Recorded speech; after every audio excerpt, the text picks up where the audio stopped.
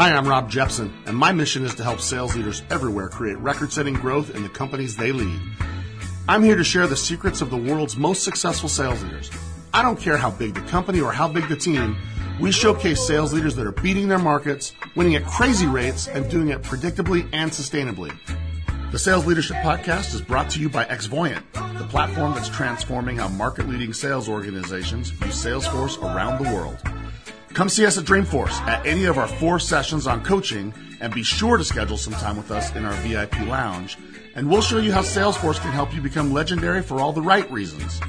You can find details at xvoyant.com/DF18. Now, get ready for some serious insights from sales leaders that are making it happen. And remember, don't worry, we got you.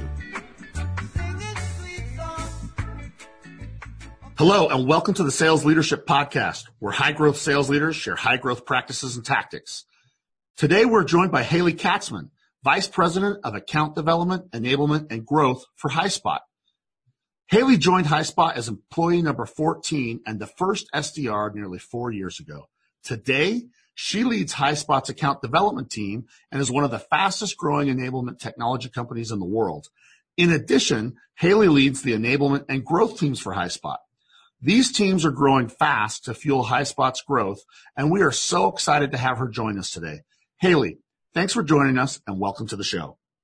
Thank you so much, Rob. I'm really excited to be here. Haley, your story is super, super unique. We get a lot of really successful sales leaders like you joining our show. And I can't wait to get into your story because you have a really unique one that's going to be fun for our listeners to hear. But before we get into that, could you just very quickly, for those people that have been living under a rock, could you share HighSpot's story and what you guys do and what you're doing there? Yes, absolutely. So HighSpot is one of the fastest growing startups in North America. We're based out of Seattle, Washington. We're a sales enablement platform, and what we focus on is bringing together sales and marketing teams and all of the content, training, and communication that they need to be able to go out and effectively engage their buyers. And then we use machine learning and artificial intelligence to bring back leadership with insightful analytics on what content's being used, how it's engaging their buyers, and what sales best practices are among their teams so that they can go and optimize their business. We have customers ranging in many different industries and many different sizes. Some examples are Amazon, Workday, Twitter, Snap, Aetna. So we're helping a lot of companies, both, small startup and global enterprise organizations, ensure that their sellers are fully enabled to go and engage their buyers. Yeah, HighSpot provides a killer service and a killer technology. And I love how you shared some of your customers, some of the little companies we may have heard of here, right? So yes. I love it. So HighSpot's crushing, and HighSpot's doing some amazing things, and enablement has really emerged as one of the hot areas inside of sales right now. Now, what I love about your story isn't just that you're the leader of all 3 of those teams that are fueling the growth of the company. I love that you've been part of the whole ride. Can you share with our listeners a little bit about you and what's got you to where you are now? Yeah, absolutely. So I started with the company about 4 years ago, and it was right when we went to market with our platform. So there were about 13 people at the company, primarily all engineers. There were only 2 people on the sales and marketing team at the time, and I joined as the first SDR. And of course, at a small startup, was wearing multiple different hats. We didn't really have, a built out go-to-market strategy. We didn't have, who our buyer personas were. There weren't any of those, things built out. It was really all of this inbound activity, being that we had just raised our Series A, and we raised a really successful one. So it brought a lot of inbound activity. So it was actually my first role in a SaaS-based technology company. I came from first commercial real estate, and prior to that, I was in consumer products. And so, everything was very new, the SDR role itself, SaaS-based sales model. And I really just started hitting the ground running, became a sponge, and spent a lot of time learning about our buyers, being an expert on our product, and really just took it upon myself to become an expert in all of those areas. And, over the past 4 years, I've had many, many different roles. I've worn a lot of different hats, but have played a major role in, getting the company where we're at today, by building out our go-to-market strategy, the companies that we target, who are the buyer personas, what is, the model of account development, sales, the actual process, but many different areas. And now, looking back after that 4 years, have, a team of 45 people, almost half the company, have built an account development representative team synonymous with sales development. That is about 35 people. We have, a layer of fantastic management in there as well. And that account development team, interestingly, is not only fueling our revenue pipeline, but it's also fueling our people pipeline within our organization. I've had over 18 promotions out of that team, and not only just to the sales function. They've gone into our services organization, into sales engineering, into account management, into account executive, into enablement, into optimization, into leadership. So it's really been a really great journey of building not only, again, that pipeline for our organization and that go-to-market strategy, but also, that talent pipeline that is feeding our whole company as we continue to grow and scale at a really rapid pace. So I just wrote down a whole slew of notes that's going to drive the rest of this conversation, Haley, based on that introduction. I'm super excited for this. The first thing that I want to dive into is you kind of have shared what you did. So you come in, you're one of the first 2 marketing and sales related people, and you raised a bunch of Series A money, and now we got to show that we can commercialize all this tech that we've been building. I'm guessing that that's probably what that was like. Am I close? Yep. So yes, you said absolutely. said something I wrote down. You said buyers first, product second. Basically, I said I want to learn everything about our buyers, and then after that, I want to learn everything about our product. How do you do that? I mean, what's the steps you do if you're a sales leader to say, I want to make sure I understand our buyers? What did you do? And I'm guessing you probably continue to stay close to your buyers. As a high growth sales leader, how do you put buyers first? Yeah, it's such a good question, and it's so important, and I absolutely still continue to do that today, even when you think about, if you aren't a startup company, but you're going to, expand into new verticals, you have to still continue to really learn and understand your buyers, especially if they continue to evolve, which they most likely will. So some of the ways, one really easy way to do it is if you, of course, have existing customers. Now, that was a little bit challenging for us at the time because we didn't have a ton of customers to go and talk to, but we did have a couple. And so that was the first step. So I sat really closely with our services team that was working with them on a daily basis. And I really tried to understand, how are they using the product? What do they like? What do they want to see from a sales enablement product? And who are they? Are they mid-level? Are they executive? What are their pain points? What are their personal motivators? Really trying to understand those elements. And that was something that was really important in understanding, who is the end user of your product. And that might not always be the buyer. And that's an important distinction to make within organizations. Your buyer might not always be your end user, but you want to see if it is or if it isn't. I like the that. second piece is that, it's something that people always, I think, kind of overlook is that your buyer could definitely be a different person than your user. So if you're always going to your customers and you're looking at your users, I don't know, that could be the person that's buying your product, but it also just could be a user, and you want to be able to distinguish those two things.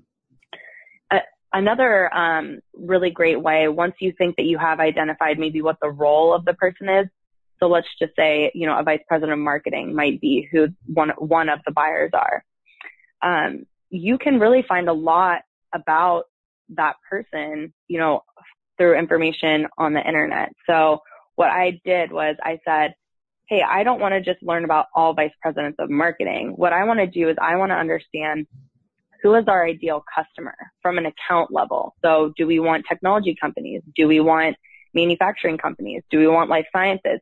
And really narrow that down because we were so early on. You can go and try and hit everything, but in my view, it was much more, of a strategic advantage to narrow who we were going to go after and then really, spear hunt instead of, fishing with a net. And so, identifying what types of companies we wanted, and then let's learn about a vice president of marketing in that specific type of company. So let's just say in a company, Concur was one of our customers that was very early on, high growth startup, staff-based company. And so I really wanted to learn what does, marketing leadership look like within that type of company. So reading LinkedIn profiles, going and looking at job descriptions within companies like those and similar.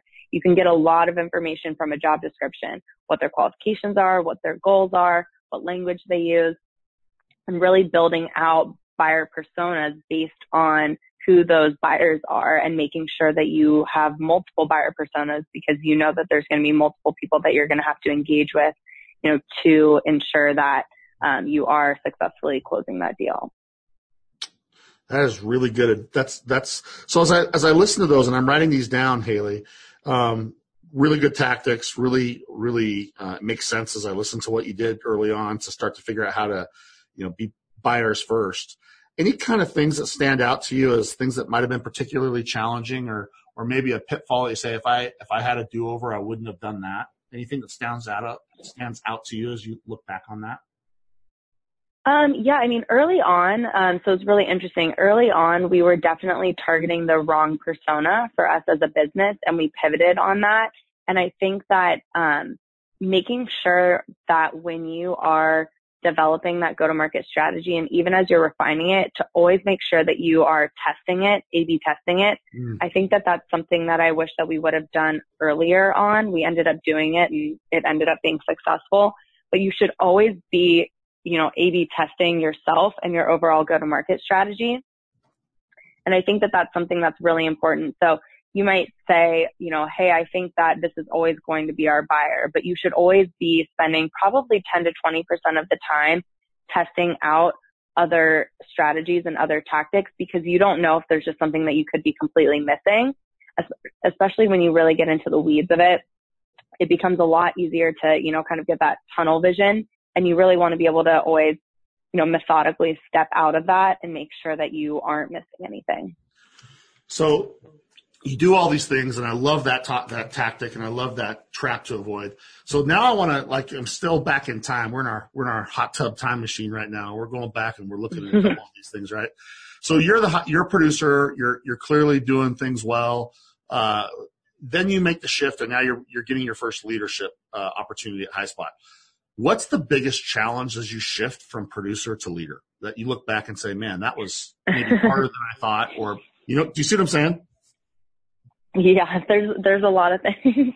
There's a lot of things. I think that the first thing that was really challenging is building out the actual team. So, I think one of the things that's most important as you start, as you step into a leadership role is that you really have to take people into this element, and you really have to be very intentional about what you want the, profile of the people that you bring on to look like. How are you going to hire them? How are you going to retain this talent?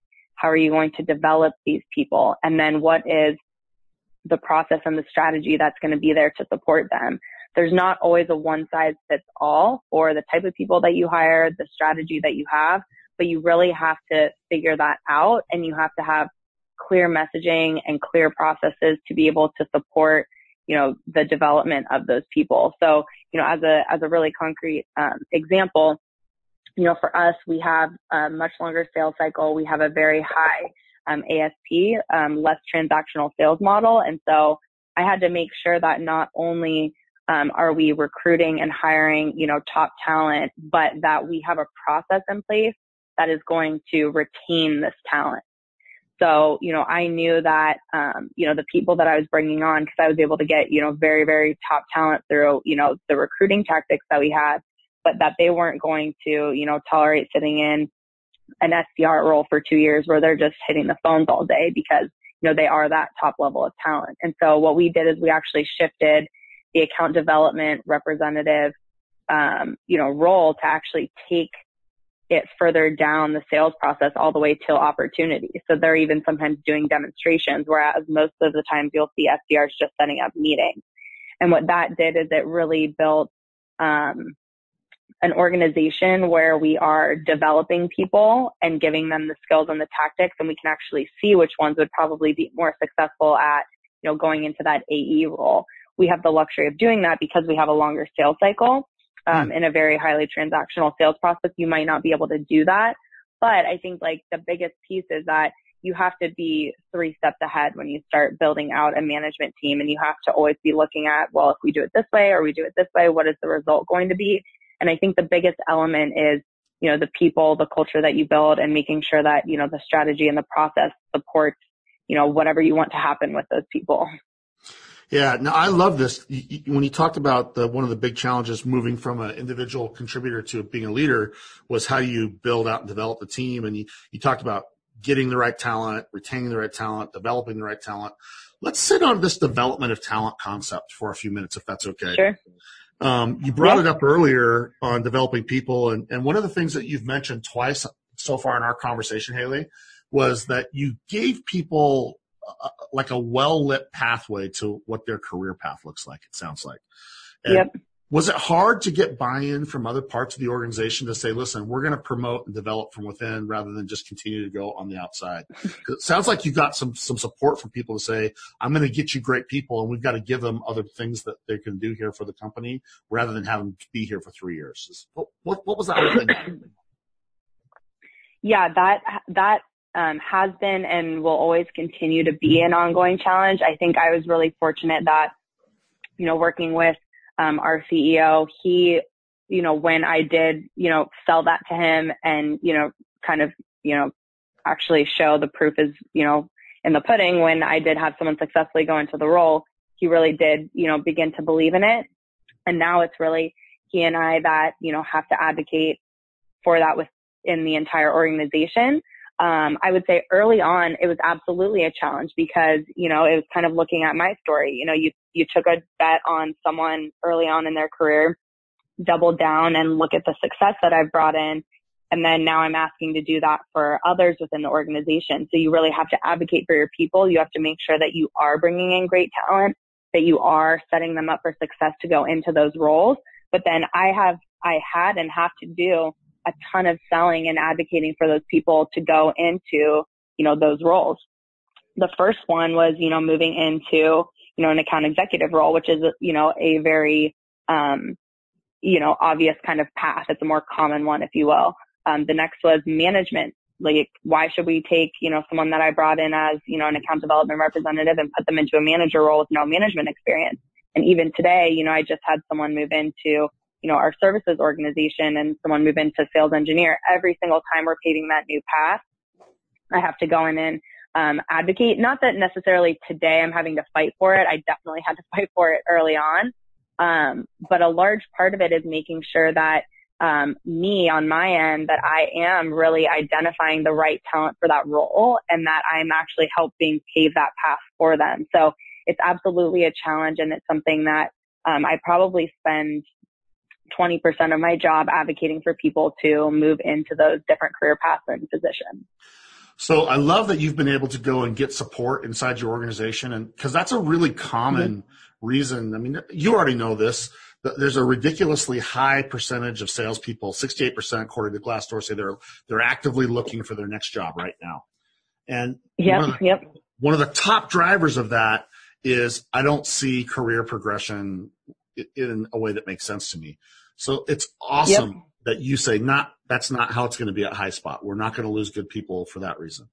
So that's the first part. Yep. The second part is, how do you then say, we're going to take an active role in developing you as a person so you can fill these?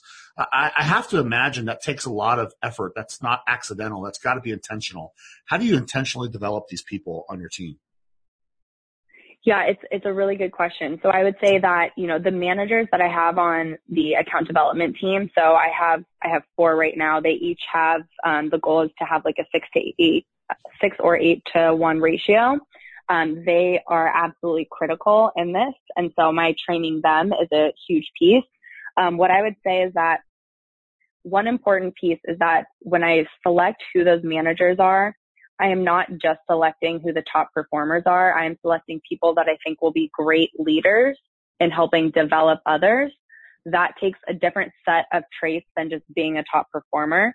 So I need to know that they, are able to empathize, that they have great coaching skills, that they are able to have really great self-awareness, that they're able to read the people on their team and pivot their coaching style based on each individual. So having that manager level in place is extremely important, and that we all work together as one unit instead of me just managing a bunch of individual managers. That's one big piece. And then what I would say is that I always say and this is probably rare for sales development teams, but I always say if I have to micromanage the people on the account development team, then it's not a good fit. So if you bring in a really high level of talent, then what I'm expecting from the managers on my team is a large part of them is developing the people on their team. So understanding what are their skills, what are their areas of weaknesses, and what things can we develop and what things are just ones where we need to just make sure it's not going to prevent them from being able to move forward. So if someone is really great on time management, they're really great at managing their pipeline. They are extremely proactive. They are, very fearless on the phones and in their meetings. That could be a great role person for, an account executive. If the person is conversely an extreme expert on the product, they're great at building relationships, not as much on, like the time management and not as much of a hunter, if you will, then it could be the case that if they are really passionate about the product, that they could be a great fit for a sales engineer and they could partner really well with an account executive. So it's really about uncovering what are those, skills and traits that they have and what are those weaknesses and how can we, bring out the strengths and kind of, help out in the areas of the weaknesses to make sure that they do have that, career path for growth. So I'm not surprised to hear you go to coaching. So many of the leaders that get on the show, they talk about that. Do you have any kind of thoughts on what makes for great coaching since, now that you brought that up? Yep, absolutely. I think great coaching, a big piece of it, is really being on the floor and actually listening to what's going on with your team. So, getting into calls with them, getting into their emails, getting into, whatever the activity is that they're doing and really understand what they are doing on a daily basis. And then a big piece of coaching is really not telling them exactly what they should be doing differently, but helping them, guiding them to the point where they can identify where the coaching opportunities are. If you just kind of talk at someone, then it's not always going to be the case that they're going to listen, but you really have to explain the why and help them arrive at the answer. And then that's where I think that we see it click the most. So we really, stress to have in the coaching, how do we get them to understand where the weakness is and how they can improve it rather than just, kind of shoving it down their throat. So that's a really, really cool distinction. And like I said, we've had a lot of people talk coaching. You're probably the first one that brought that last point on helping the reps maybe get to the point. The word I use here as I listen to is kind of self-assess and see where that area of opportunity for improvement is. Any best practices on how you help them do that so they don't feel, I loved your terminology, shoving it down their throat. No one wants to have force feeding. How do you get your reps to the point where they don't feel like it's force fed? So I think that one of the things that we do really well, like in my coaching sessions with my managers, is that when we go through each person, we really look at how does this person take feedback? So we'll say, is it direct or is it indirect? Two usually very different people between those two things. What motivates them and how do they learn? So are they someone that learns, visually? Do they learn from doing? Do they learn from hearing? What are the different ways that they learn? And then based on those elements, then we will kind of put together a plan on how to get that person to really have that, that self-awareness and for them to understand, kind of the why behind, what they're doing. So, as an example, if someone is, if someone is someone that likes direct feedback, then it's much easier to say, okay, I want you to think about what is the best way that we're going to accomplish A or B. If they're indirect, it's much more about explaining them the why and going through, if this happened, then maybe you would have a better result in this way. Conversely, you're doing this today and this is the result that we're seeing. Let's think about some ways that we could improve that. So you have to approach it in two very different ways. And then what motivates them, you have to really understand, are they money motivated? Are they motivated by recognition? Are they motivated, by just hitting a goal number? I know that we put together a plan with someone that was not as much motivated towards money, but motivated more by, recognition and by really learning from peers, where we put together specific competitions that were, hey, you get to go and have lunch with the CEO. And so then that person was listening because they're super motivated. And then they were ready to, retain coaching information. And we were able to say, okay, I know you really want to win this competition. I know you want to, go and have lunch with the CEO. What are some ways that you think that we could help you in this area? And then we kind of guide them to that process. So I think that when you kind of understand, are they direct or indirect feedback, what motivates them and what's their learning style, then you can kind of put together, a specific plan on helping them get to, that coaching moment. Really good tip for everyone. I hope that everybody's going to take note of that one. The fact this is worth going back and listening to again, Haley, it builds another question for me. And I'm sorry that I'm keeping diving deeper and deeper, but you have a lot of depth. I love the depth that you have in this topic. And so I think this is super important for our listeners. How important is it to do what you just said and have the reps take an active part in assessing their strengths and weaknesses rather than just hearing about it from the leaders? Is it a difference maker when they get to the point that they're taking an active role? Oh yeah, it's absolutely critical. It's absolutely critical. And it's actually something that we look for when promoting, like how self-aware is the person, because what you'll see is that the people that are self-aware, they will grow at a much faster rate. They will develop at a much faster rate than others. And it is a completely different coaching style that you have to have for someone who is aware of their weaknesses and strengths and someone that is not.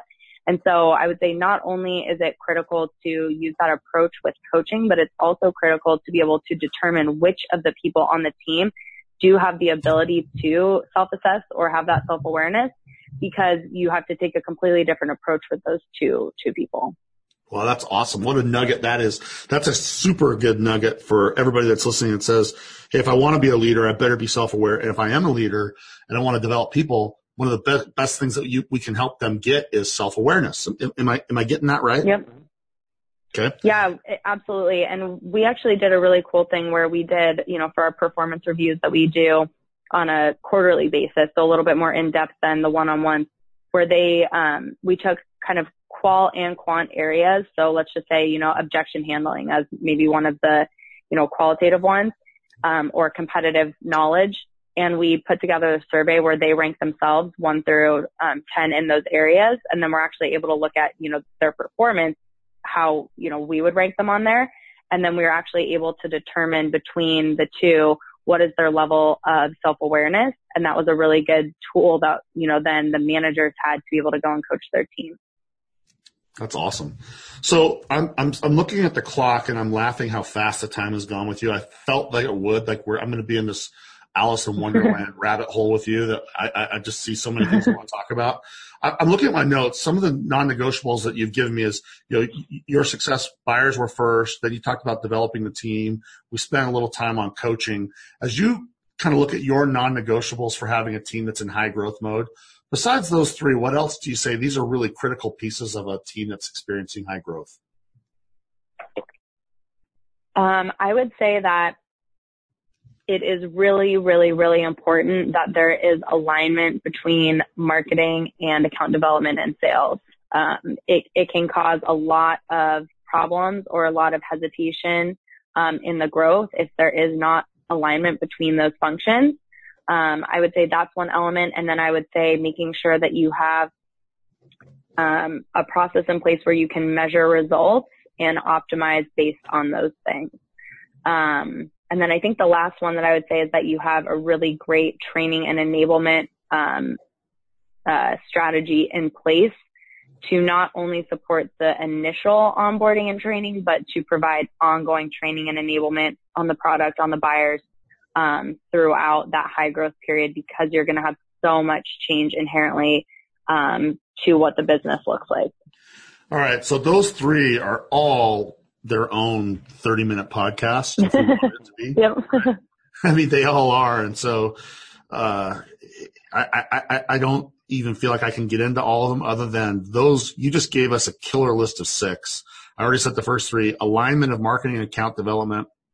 And let's go each of these one at a time, just top of mind, so on alignment of marketing development, any best practices on how you make sure that happens? Yeah. So I would say one thing that's really important is, making sure that the inbound, outbound strategy, whether you have them separate, whether you have them together, we have them blended, making sure that the two of those, you are not fighting against each other, but you're working together to drive the right, leads or accounts, whichever you're using, through the pipeline, and making sure that the process is set up so that you don't have to point fingers, that you truly are working together. Okay, good one. Let's go to the next one. I'm sorry I'm going fast, but these are too good for me to just say thanks for giving them to me and move along. So I'm just asking for one, top of mind. Next one, this process of measuring results that you talk about. Any top of mind on how you do that? Yep. Yeah, absolutely. So you want to make sure that you are measuring conversion and velocity throughout the entire funnel, and you want to make sure that you are looking at not only what is helping us, what are the conversions, the positive conversions, but why are we losing in certain areas? So it's very important to look at, as an example, recycle reasons at certain stages. Why are we losing in these areas? Is there an area for improvement? Is there not?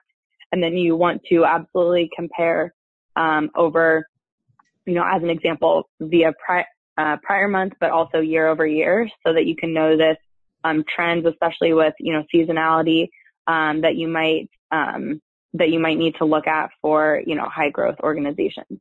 Really cool. In fact, that is a topic that's close to my heart that I'd love to talk to you more about in maybe another episode someday, because I think that might be one of the best predictors of ongoing success is if you get what you just said right.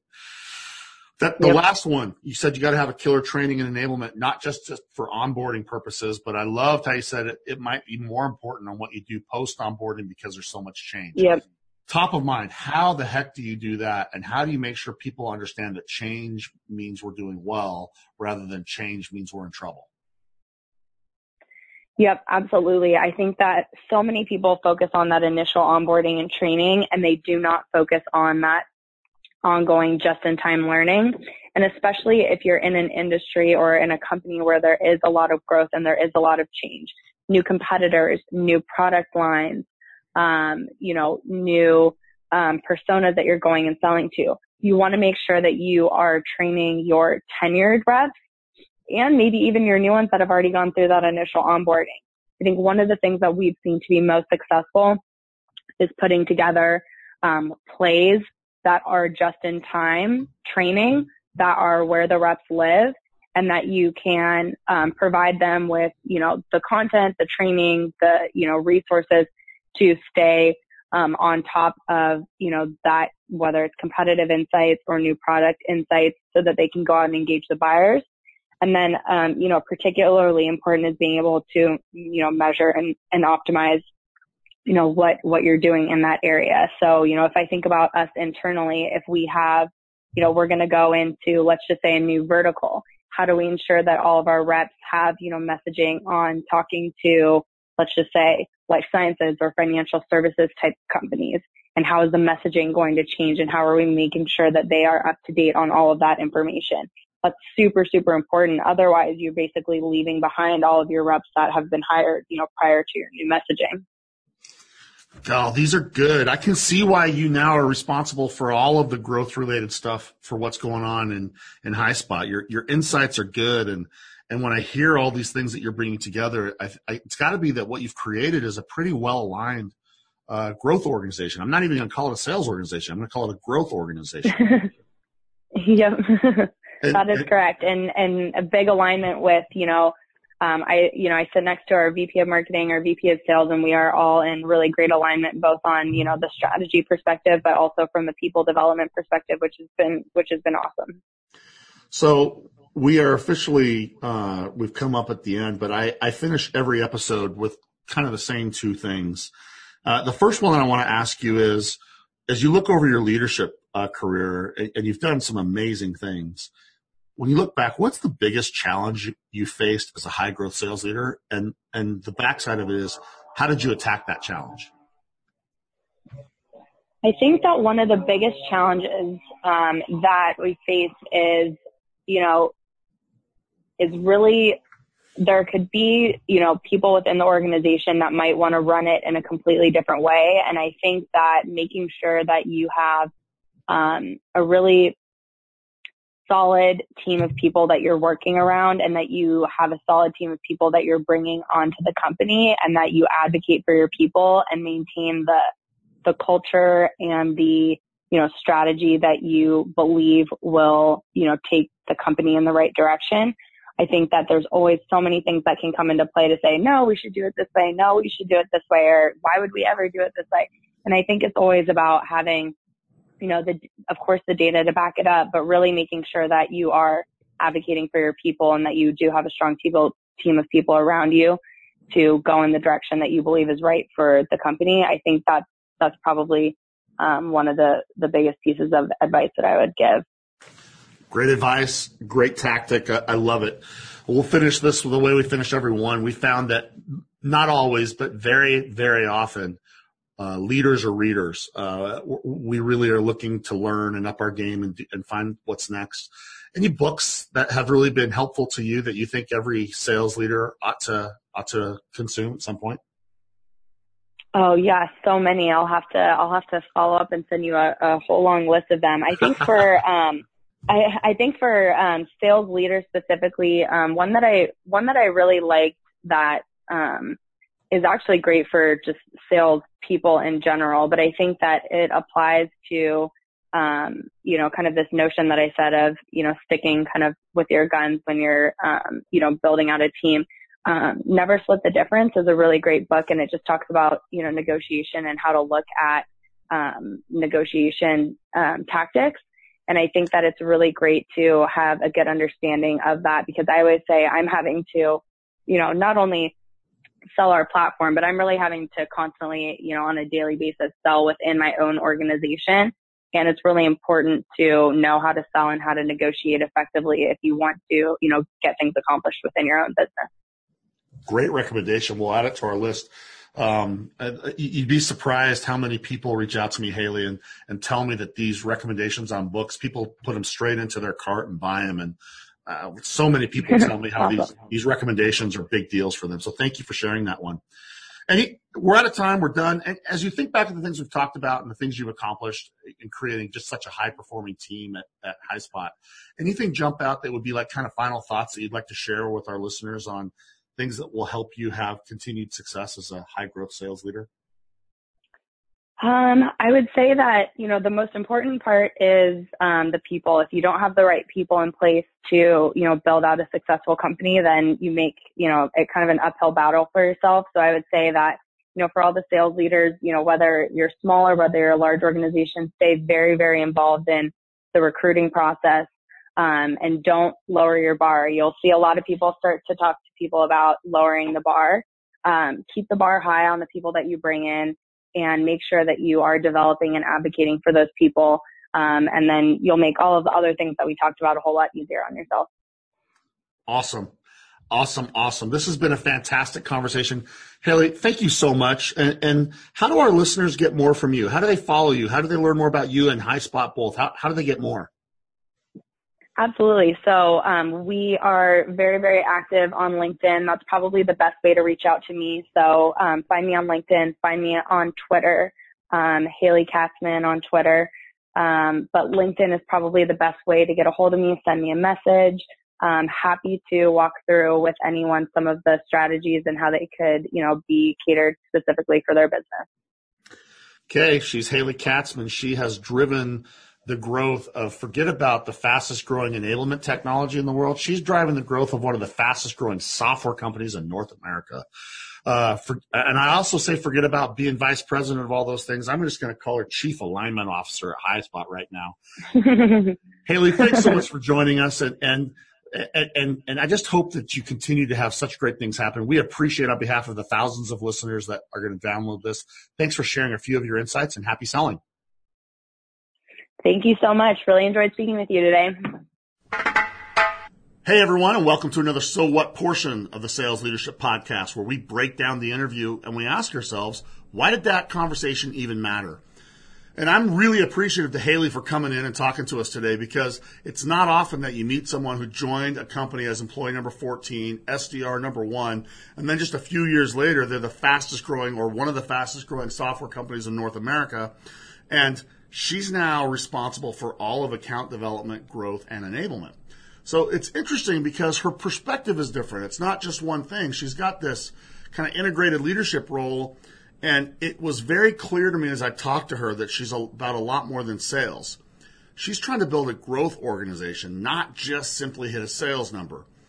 And I think that perspective changes the lens that she looks through, and not just who she hires, but also how she works with people and asks her managers to work with people as well. The conversation with Haley really reminded me of a dinner meeting I had several years ago with some business acquaintances. And I'm a really simple guy. I'm a meat and potatoes guy. And they had me at some really fancy French restaurant. And we'd ordered something off a tasting menu. This guy said, I got it. And he ordered a tasting menu. There was 4 of us there. I think it was 13 or 14 courses. And they brought a small portion of everything for each of the 4 of us. And at one point, they had something come that they got very excited about. It was called foie gras. And I can't even say it, foie gras, okay? And I asked what it was, and the one guy got really excited and told me how they take geese or ducks, they put them in a small cage, their head sticks out, the neck sticks out, they stick these tubes down their throats, and they force feed them 5 to 10 times more than they'd ever eat on their own. And as a result, the liver engorges, and that then has become a delicacy. Now, that messed with my head. All I could think of is, who would ever think of such a thing? And I wanted to hate it, but I have to admit it wasn't bad. And I thought, I could actually like this. But the rest of that night, I kept thinking about that. And when Haley started talking about how they don't force feed and the danger of force feeding reps, I went back to that French restaurant where I was introduced to foie gras. And she was really clear in her mind that too many sales leaders hammer people with what the leader wants to see, and they rarely individualize the person's individual improvement plan, and she wanted nothing to do with that. And I think she's right, because when we take that force-fed approach for salespeople, I think just like force-feeding that goose doesn't get that goose in a place that they want to be. I mean, that's why you got to force-feed them, is they'd never eat that much. Force-feeding a sales rep rarely gets you the great outcome you want either. And so Haley spent tons of time talking about self-awareness and self-correction. If you go back and listen, that's a theme that goes all the way through it. And she says she works hard with her managers to get them self-aware in their coaching, but also help each rep get self-aware on a number of different things so they can create these well-lit pathways to success that are different for every single person. The reason this is important is she realizes that she was the pipeline, not just for the revenue, but the pipeline for the people. A huge number of the promotions and the jobs are filled by people that she has brought in and got them educated to how HighSpot works, and then they go on to do other things. Because they have this big belief that there's other ways they're going to help the company, they've created great self-awareness around career path and required skills and personal weaknesses and maybe missing things that they need to develop, and then maybe more important, why those things matter, how they can help the company, and the really specific ways that people depend on those different roles to be filled. And because our team's not force-fed, I believe that that's why the concept of self-correction and self-assessment is so positive for them. They're growing in ways they're excited about. The individuals are looking forward for the next area of growth, and the results speak for themselves. And I think that's why Haley said, if I have to micromanage, then it just isn't a good fit. So you heard her 6 non-negotiables. It starts with focus on buyers, develop a team, and she was really intentional about who you get, how you develop, how you retain. A lot about coaching, and how coaches need to be active, involved in the process, and actually listening and getting into the activities, and really focused on self-correction and explaining the why for every part of the process, and really coming back to self-awareness being the number one driver for their coaching. That then leads to the next 3, where one of her non-negotiables is you got to have great alignment between the growth organization and marketing so you can really be a growth organization. real emphasis on measuring results. And finally, training and enablement is an ongoing thing, not just a initial certification or ramping up thing. I loved everything about this, and there's no reason to doubt that the success that they're having at HighSpot is going to do anything except for accelerate. Because as they get more people on board that are self-correcting and intentionally driving their growth, all that's going to happen is the growth organization will grow. And I think that's a great way to finish, is don't just be a sales leader, be a growth leader. Let's not have just a sales plan. Let's have a growth plan. And as we help grow the people will help grow the company. And that's what led Haley from being SDR number 1 to now being the leading executive in the company on growth, enablement, and account development. I believe that because she had that opportunity to grow, she wants to provide that same opportunity for others. I think it's a great example for each of us on how to do it right. I think that HighSpot's a company we're going to want to keep our eyes on as we watch what they do. I'd like to remind you to go back and listen to the interview over and over again because there's such great things here. And I want to thank each of you for the great feedback that we're getting on the show. So please share it, comment, tell others to listen to it. But above all, remember, don't worry, just execute because we got you. Thanks for joining us for the Sales Leadership Podcast, your weekly pipeline to the most successful thought leaders and rainmakers in sales. Make sure to check out additional episodes at salesleadershippodcast.com. The Sales Leadership Podcast is produced by Brian Jepson and is sponsored by Xvoyant, the modern sales leadership platform for Salesforce.com users. You can visit Xvoyant at xvoyant.com.